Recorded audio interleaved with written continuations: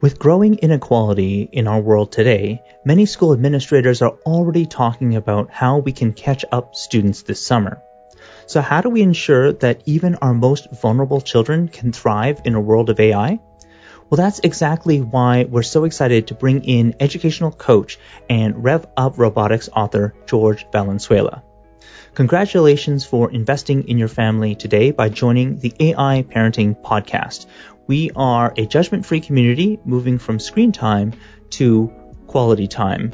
And our motto is don't sedate, relate to create. And today we're diving deep into relation by looking at children who thrive. So George is going to cover 3 different topics today. He'll give us the key questions that we need to ask in order to relate in even the most difficult situations.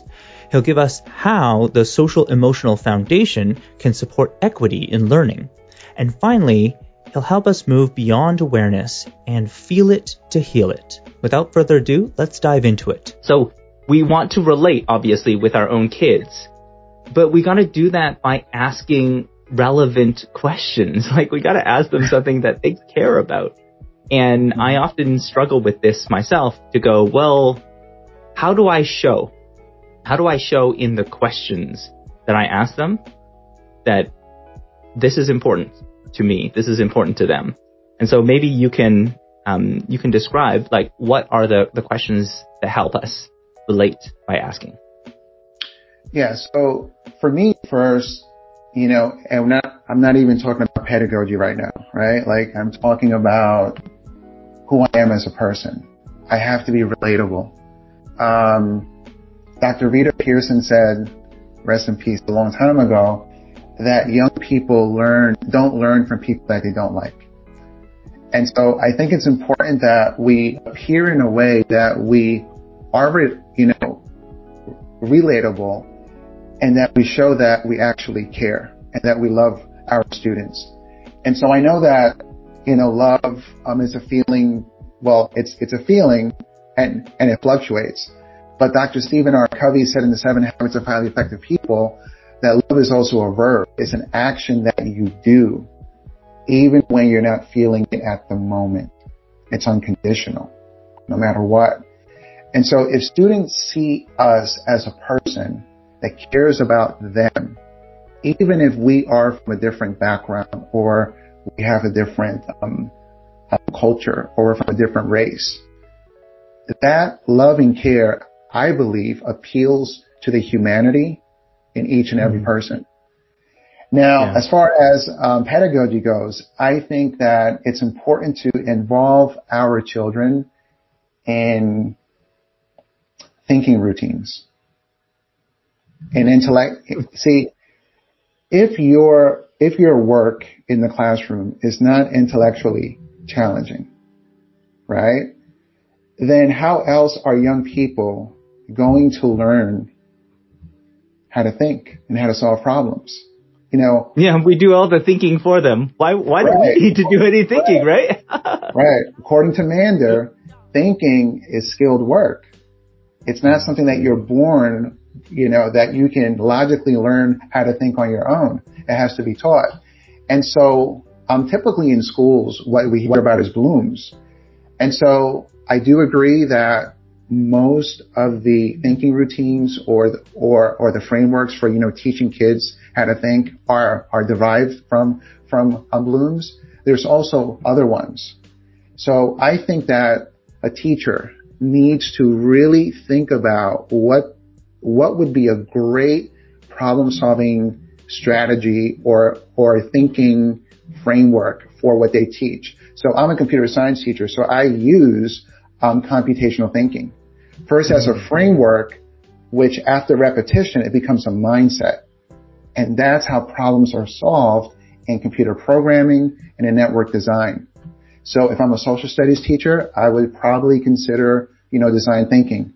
If I'm a science teacher, I would think of inquiry-based protocols for experiments, observations, things like that. So I think it's important to have routines. Now, when I'm in a workshop, I focus on 3 main verbs: analysis, synthesis, evaluation. And so what I do is this. I have all of my participants either look at a picture, a video, or some informational text. And I want them to analyze, and I let them know right now we are doing analysis. And then I ask them, what do you see? What do you think? What do you wonder? Where are you stuck? So after they've analyzed and they have an idea, then they can design, or they can synthesize, or they can synthesize and make an artifact. And then evaluation, I use reflection for metacognition. Because like John Dewey said, we do not learn from experience, we learn from reflecting on experience. And so for me, it's not just about being, relatable, which is the first part, I think, but it's also about engaging them in learning. So you make them a learning partner first, and then you teach them the algorithms that they need in order to solve problems. Because that's really teaching someone how to fish. And then they can do it on their own, after they leave your class. So, okay, I love this, because what you're saying is, like, we're not learning by experience, we're learning by reflecting on the experience. And to me, this is a key point, is that we often experience life and we just run through it and we do no reflection whatsoever.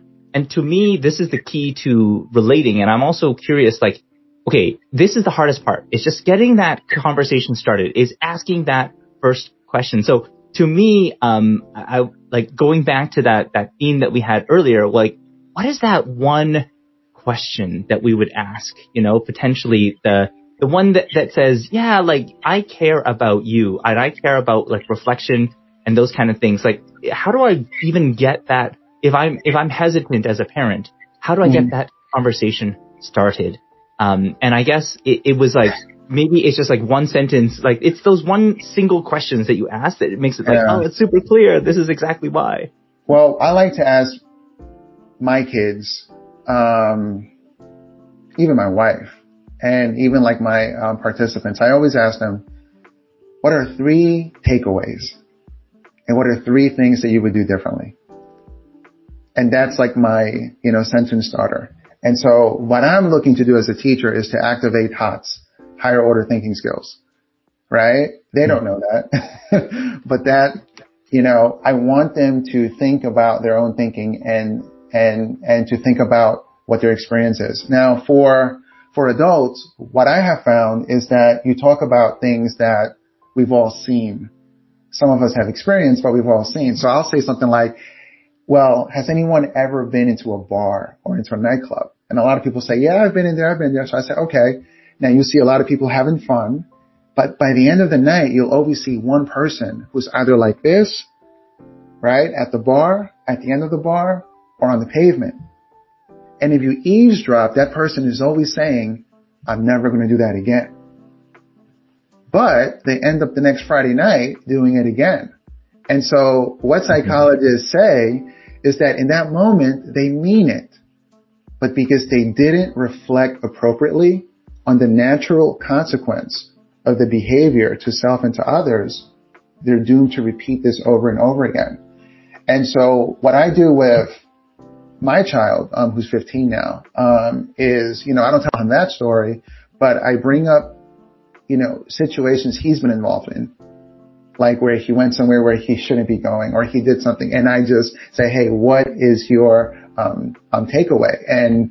And also what we have to understand is that the cortex, in the brain, it needs to connect with another part of the brain that enables reasoning and critical thinking. And so that doesn't really fully develop until 25 years old. So that's why I'm saying we have to provide our children thinking frameworks that can eventually turn into mindsets. Wow. Because you can't do it on your own. That's what science says. Now, I'm not saying everyone can't do it on their own, but, I know I couldn't. Once I had a system for solving problems, then I think I was unstoppable, like as far as learning goes. It's like being in the kitchen. and I have to make lasagna for the very first time. I need a recipe. If I don't have a recipe, then what can I do? And so when I learned about project-based learning, I learned it through evidence-based instructional strategies and vetted educational protocols. And so I was doing workshops like that for 5 years, using strategy after strategy. It was like a recipe. So eventually I became an expert. That's how learning happens. Tony Robbins says, repetition is the mother of skill. Aristotle said, you are what you do repeatedly. And so once I got into the PhD program, then it was a little different, because then I learned how learning actually happens, meaning I learned the theoretical frameworks and the learning theories that informed those practices. But prior to, I couldn't tell you why they worked. I could just tell you I can show you that they do work. And so I think it's really a tandem of both. And if educators are fortunate enough to work in a school where they operate as PLCs and they're doing book studies and they're learning the research behind the practices that their school is asking them to do, then I think we have a win-win. If not, then I think it's very difficult to achieve something that we don't fully understand. So what I heard from you there was that, and I think this is like so important, and I just want to emphasize it, is like we are what we do repeatedly, and we often don't repeat enough of the things that we do. And I think it's that building that habit. And so what's happening is people are saying things, but they're not following up with action. So who is the person? Who is the person that follows up with that action? Right? Like if it's the parent or if it's the teacher, like who's going to hold them accountable? And that's the thing, is like we live in a world without accountability these days, like everybody is just, I want to say, they do stuff. If you do it or you don't do it. This is one of the big challenges I had with my son and his class. You had a question. Yeah, well, so I don't have an answer for that. That's the only thing that I don't have an answer for that. The only thing I can do is be accountable for myself. I heard Tupac say this in an interview. I can't answer for anyone else, but I can answer for me. And so I have a neighbor, and my neighbor, he's always giving me books to read. And one day, a few years ago, he was like, man, you have to read Malcolm Gladwell's book, Outliers. And he said, if you don't want to read the whole thing, just read one chapter on a very important concept. It's called the 10,000 hour rule. And so just in a nutshell, in the book, he talks about people that are at the top of their field. People like Steve Jobs, Bill Gates, Michael Jordan, Michael Jackson, Justin Bieber. Not that all these folks are in the book, but folks that, that are at the top of their fields. The thing they have in common is the 10,000 hour rule, meaning that for 10 years, they dove into their topic for 3 hours a day, 20 hours a week, and maybe even more. And so when I found that out, I treated my work like an NBA game. Like if I know that I'm doing a workshop and that workshop is for 90 minutes, I rehearsed that 90 minutes 14, 15 times before I even got there. And I got that from Michael Jordan. There's a book called Relentless. It's by Tim Grover. And that's what he talks about. Sorry, Relentless? It's called Relentless, yeah. Relentless, yeah. And so think about the analogy of the workshop being 90 minutes. Well, if an NBA game is 43 minutes, Michael would practice 45 minutes or 90 minutes 3 times a day. So by the time he got to the game, he already played the game 15 times. And so for him, everything is slowed down. It's slow motion. And for everyone else, it's going fast and anxiety is building in. And so it's very important to, get control of your emotions, right? Because we all have them. And that only happens through practice and repetition. Oh, I love that. So we have a few people who are on the call right now. And, Roger asked a question. Maybe I'll see if I can bring it up here. Can you speak to the rituals and routines children 0 to 5 balancing, mastering skills and creativity? Any suggestions there for Roger? Well, I haven't taught children that young, except my own children. And so the thing that I've done with them is, I focus a lot on being very mindful of what I'm saying to them. There's a book called The Four Agreements. It's by Don Miguel Ruiz. And he said that when people hear things, they either agree or they disagree. But when you're young, you tend to agree with everything, unfortunately. And so it's important to tell your child, positive things, right? You are doing a good job. You can do anything that you do if you put your mind to it. You are smart, right? Things like that.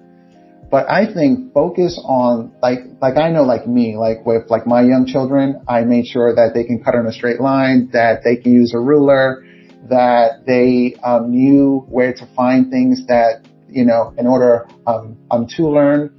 But I would really focus on having them think through things. And I can't remember that far, but I think that what we do in computer science is we have makerspaces and we allow them to tinker at a young age. And tinkering allows young people to, play with things and explore them in such a way that they start to see patterns. For example, if they're playing with electronics and they are clicking on a switch, they start to see, input, output. Now, they don't make all these connections, but that eventually happens. Also, video games. Now, I know that for small kids, I forgot what we had, things on the iPad and things like that. But I think it's important that it's a tandem of telling them things that we should be saying to them, positive things, right? Helping them through their difficult emotions, but also in having them explore and play. And tinkering, I don't think is what we need to do as they get older as much, but I think it's a great intro into learning concrete skills. And I hope that was helpful. George. Yeah, I hope that that's helpful. I never taught 0 through 5, so. Let us know if it was helpful. And in the meantime, maybe I can add that, to me, I love this, especially for the 0 to 5 years old. I found that they're constantly looking for approval, right? And so if you can tell them like, wow, you did this thing and it was so good. Like, I am so proud of you for doing this.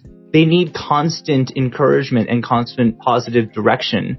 And they often, do they get it from home? Do they get it like do they get it from school?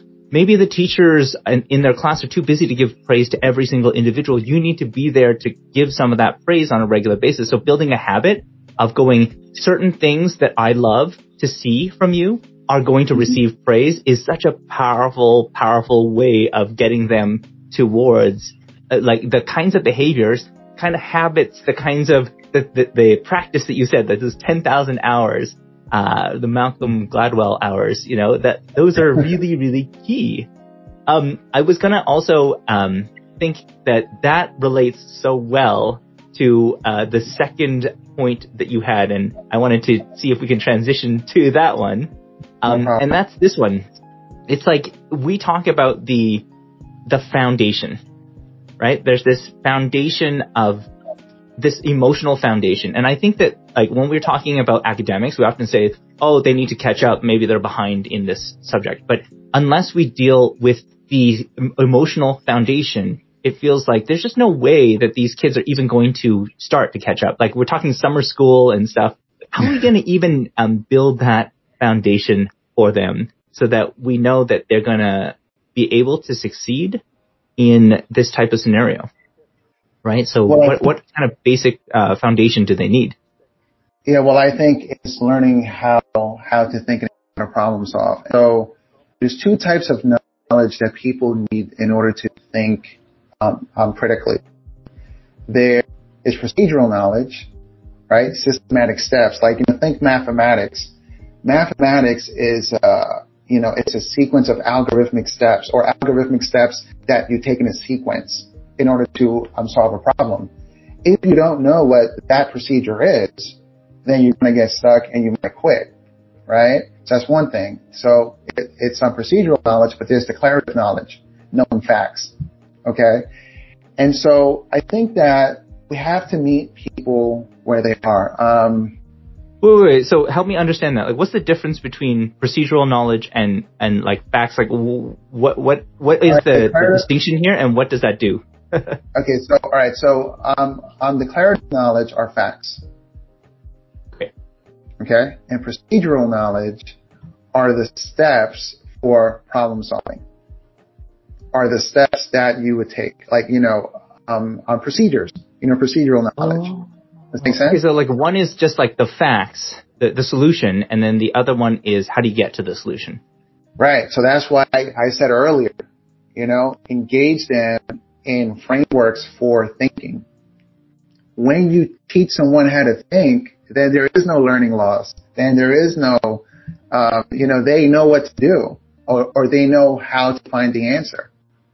Right. And so I think that is what we need to do. And so, and the same thing goes for our emotions.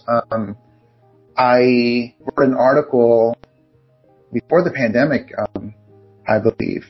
And, it's the algorithm for being able to work through your emotions. Number one is you need to know what emotions are. Two, you need to know how to identify them, right? Recognize them. And third, you have to find strategies for, regulating. So if I'm a teacher, one thing I can do is I can do an emotions check-in.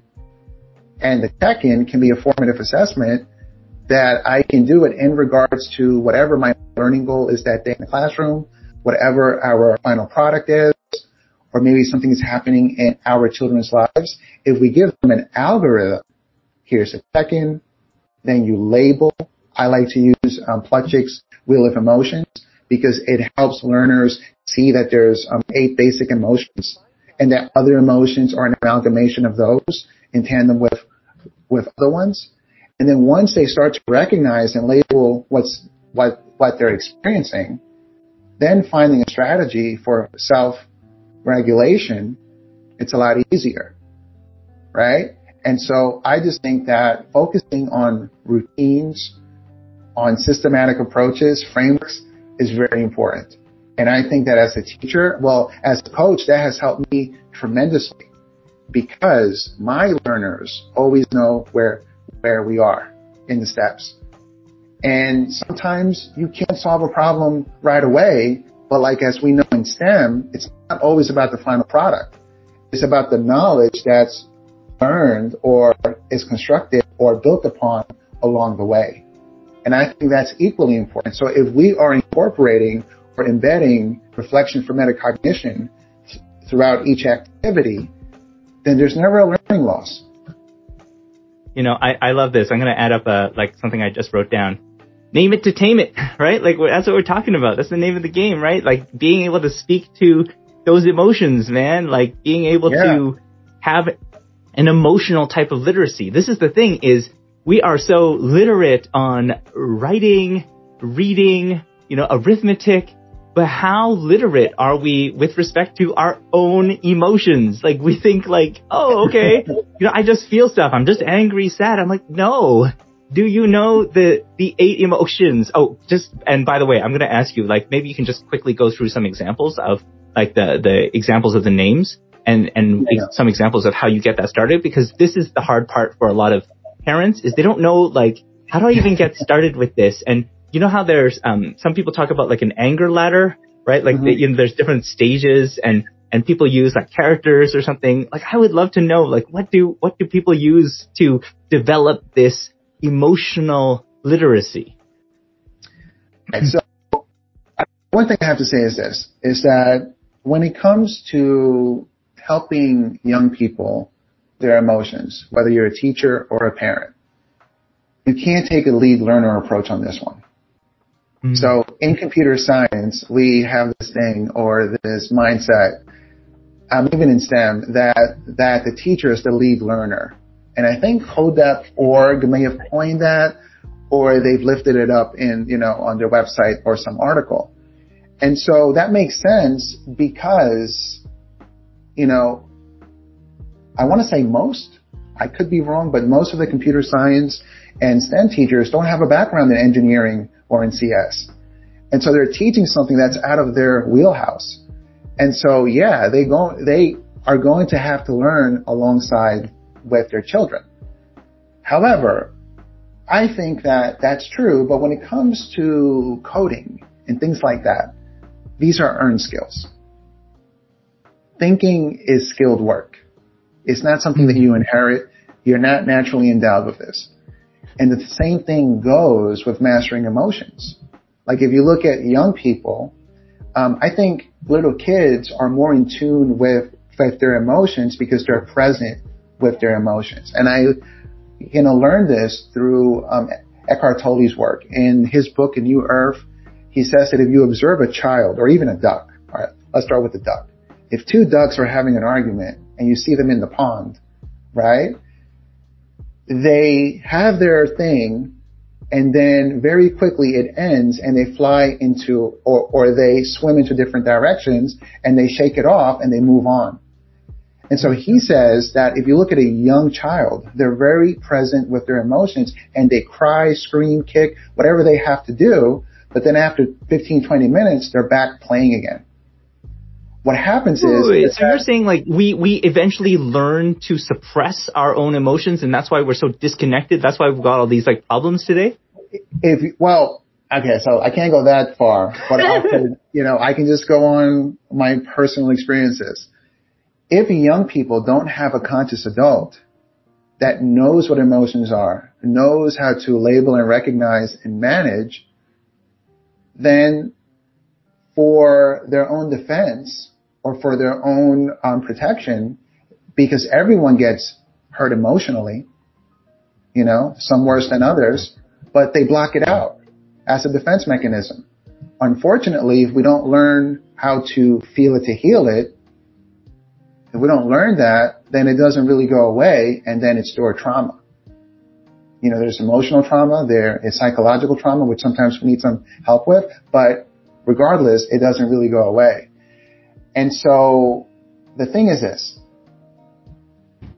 The adult can't be the lead learner. The adult has to do that inward, outward work, that inward work, that self-work on themselves to then be able to engage and coach. You can't help someone understand themselves, their environment, and other people if you yourself don't understand yourself. And so that's why we have SEL and we have these things in schools. But I think it's important that parents and educators also do that work first on themselves. And so when we have a tool like Plutchik's Wheel of Emotions or even emojis, and we're helping young people see, hey, there's anger, there is pain, there's anticipation, there is joy.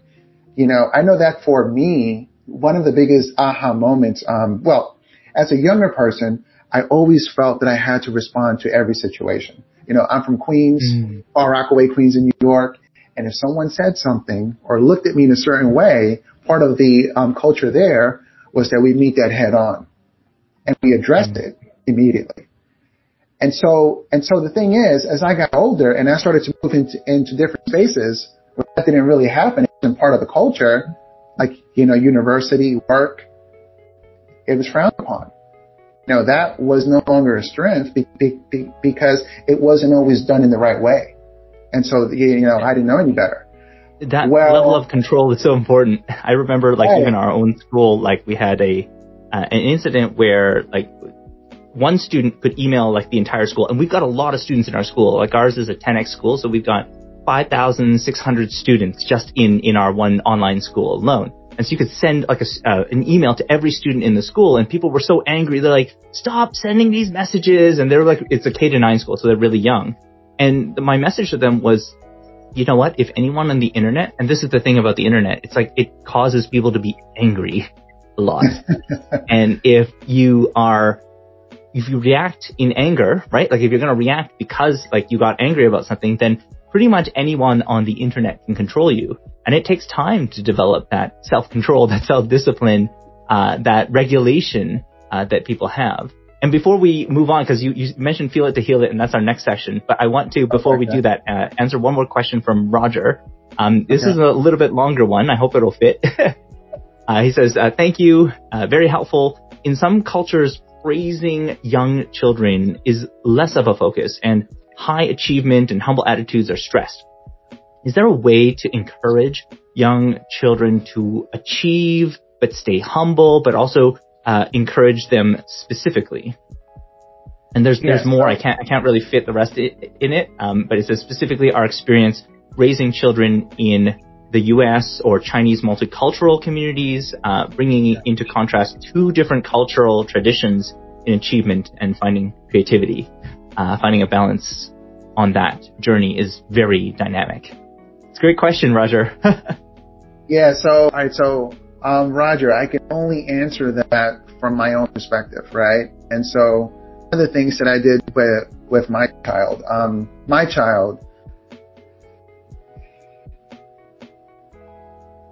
I did provide praise where he deserved it, right? But I focused more on bit of encouragement, as he was growing up. And there was one time that I found out that he teased another kid at school because something that the kid was wearing. And so what I did with my child, I took him to where I'm from, Far Rockaway, Queens in New York, and into the projects, that I had experience walking through as a kid. And I took him on my street. I showed him all of these things. And I basically, for him being humble, I taught him this. You were born on third base, but you didn't hit the triple. You didn't really earn that. Like privilege or whatever you have, you've had to earn that. So you don't really have the right to treat anyone in the wrong way. And so I think that for parents that are raising children that are in a different context than we were, I think to keep them humble, right? I think we need to show them where we started and show them what the possibilities are, and to focus on, of course, on achievement, on being smart, on solving problem strategies, little recipes, but also on understanding that the things they do for themselves, their achievements, right? These should be tied to their passions, things that they care about, But they should take those passions and flip them in service of others to help other people. So if you're trying to help people, you're not going to be looking down on them. And so I think that is one of the things that, I try to instill, not just in my participants or in my own children, but I think everyone should, is to find out what you like to do, something you would do every day, become an expert at it, that 10,000 hour rule, but then flip it and turn it into a purpose for helping other people. And I think that will keep anyone grounded. I love it as well. And you can see Roger's already responding to this one. It's but you don't understand your privilege until you bring them into that context, that you can show them, you don't understand, this is how difficult it is for some others, and giving them that context of you have to understand this is where you come from.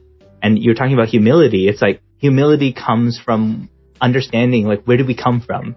Everybody who says oh, I've made it, but I still remember who I came from, where I came from. Where did you come from? What does that mean? And I think it's so key. You're hitting it on the nail here. I love it. Well, and that's one part, but the other part is that we have to teach our kids about empathy. And I know that empathy is often, defined by putting yourself in someone's shoes. I don't know if that's possible, but I think we can learn to see the perspective of another person, that we validate what their position is. It doesn't mean we agree with them. It doesn't mean that we subscribe to it, but it means that we try to understand where they are coming from. And I heard a young person say in a video from the Bronx, New York, that if everyone had empathy for each other, we'd all be friends. There's a quote that I heard once that that there isn't a person you wouldn't love if you just heard what his or her story is. And so I just think that, teaching our kids about empathy and trying to see from someone's, point of view, I think it goes a long way in making them, better people. Feeling it to heal it, right? So like experiencing the emotion, moving into that, I think is really relevant, because the question that I want to highlight from Roger is, there's this balance that he talked about. Like, could you speak to the balance of learning emotional expression with emotional control for younger children? Maybe you can speak to that, because on one side, we're saying we want you to have really great emotional control, and on the other side, it's like, no, we want you to like feel and experience these emotions. What is the balance between these two? It's a great question, Roger. What do you think? George? Well, as far as emotional control goes, I don't know about that, because I still haven't been able to, control all of my emotions. But, it goes back to our first question. So first, I didn't say feel it to heal it. And so the one thing that I found in my life is that I didn't treat emotional pain the same way that I did physical pain. So an example of that is this. If I'm playing basketball and I twist my ankle, right? The right thing to do is to get it checked out, is to rehab it, sit on the bench, don't play on the ankle. Let the ankle heal. And so the same thing goes when we experience emotional pain. Sometimes that pain is so great that if we, don't meet it head on and we get the therapy we need, we take the time we need, we let time heals. We talk about what's happened. If someone has hurt us, then we can seek some restorative justice, right? Well, for me, I had to learn that feelings precede emotions. Right? Yes. I know what you mean. Yeah. First is the emotion, then is the feeling, then there's either the reaction or the response. And so when I was younger, even as an adult, I was reacting to my emotions and my feelings. And even now that I'm a lot better, I still have days, but now I know how to regroup and get myself back on track. Right? And, it's more difficult when our rights, our civil rights, are violated. Mm-hmm. When we are being, underrepresented, marginalized, when we see our own people being mistreated, that's very difficult to do. And so I don't think that anyone can tell anyone how to feel.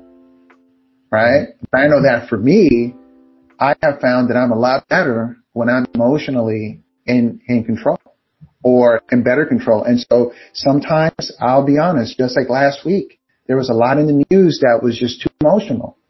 Twitter, it was too much to handle. And I couldn't be in the right frame of mind. I had to cancel a class and be like, look, guys, we just can't do it today. Like, it's just not, something. But I think that, young people as well as adults need to know what they can or cannot handle, when they know when they need that, emotional rest or break. But at the same time, I think we have to work on it so that we can be better prepared to help our young people with this, because it doesn't go away. It's not going away. Like, I think that we can start over with a whole different country, civilization, language, but emotions are still going to be there. So okay, so how did you know this? Like, so you're describing the situation of last week. You totally knew that you couldn't run this class. Like, at what point do you go, like, it's above the threshold, right? Like, and I am not able to know, and I'm able to know that truly, like, I need that time. I need time away. I need to be doing something different. I'd love to hear your thoughts about how do you know? How do you get to that point?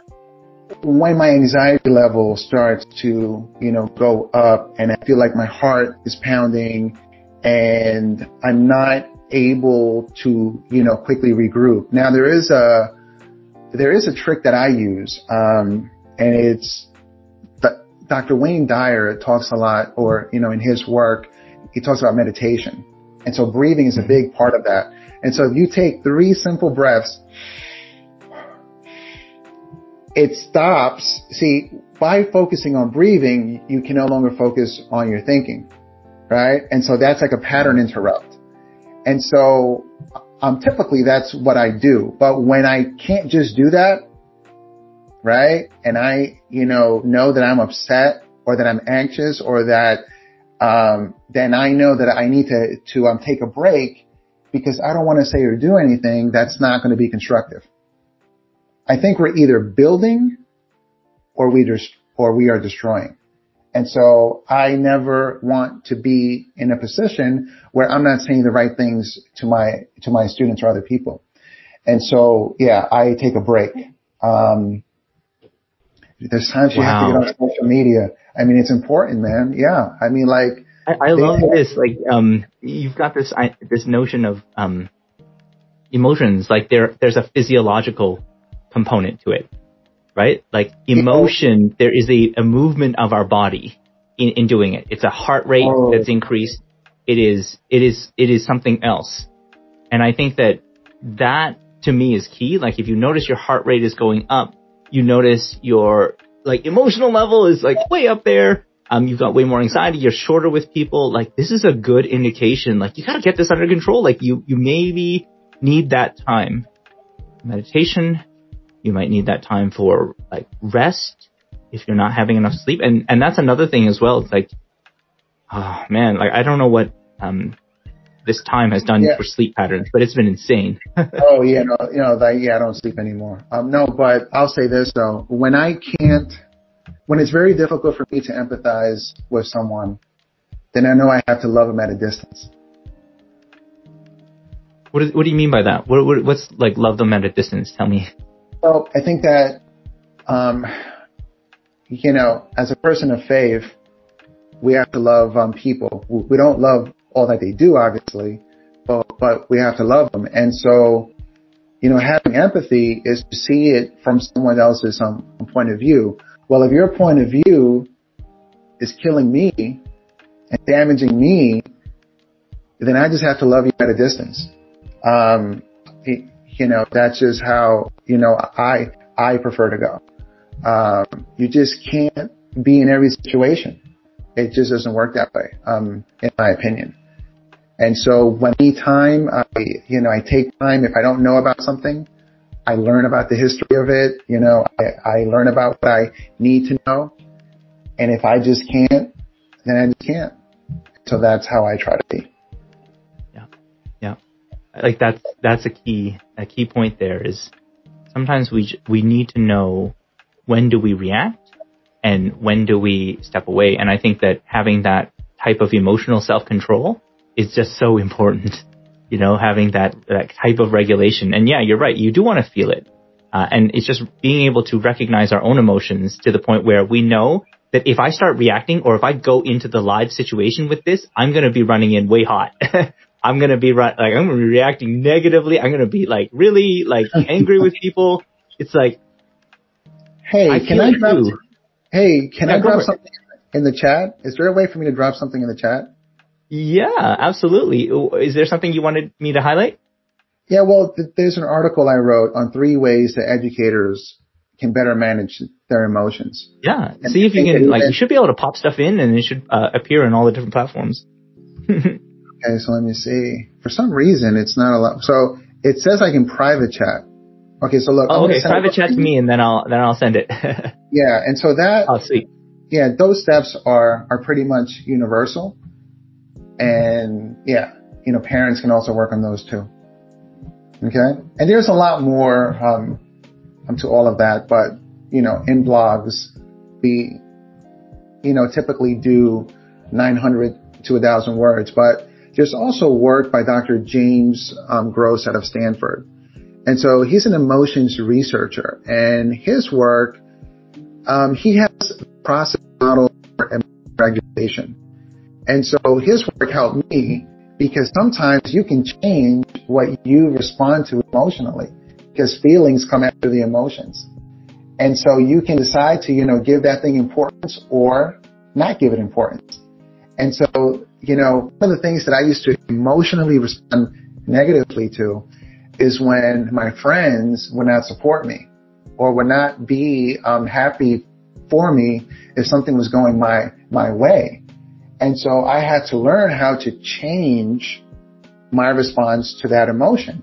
And now I just realized that that's not really about me at all. That's really more about them, more than me. Okay, so this link, and I appreciate you mentioning that because this is a good example. So the link you had was 3 steps to better manage emotions. And we'll leave a link, and I apologize for those. I can't leave a link right now, but you will get it at least after this chat. I'll copy everything.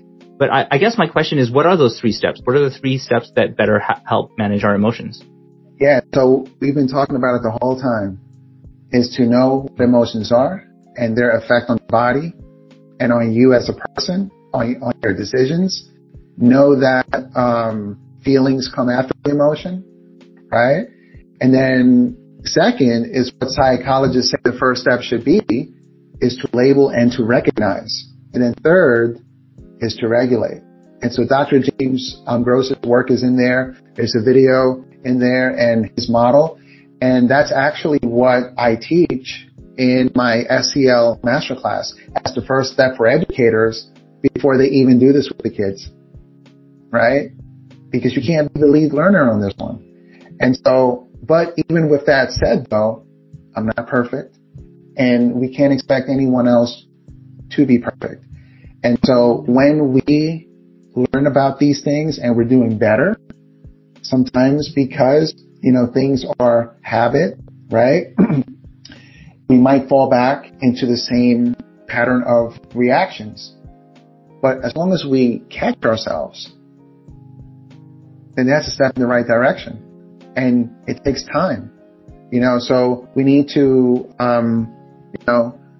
try not to judge ourselves or others that we're working with, lead with love, lead with grace, and just do the best that we can do. Like, we're living in a very difficult time right now. It's very difficult. Yeah. I mean, we were just biting our nails after seeing a video of proof to find out if someone was guilty or not. That's the type of time that we live in.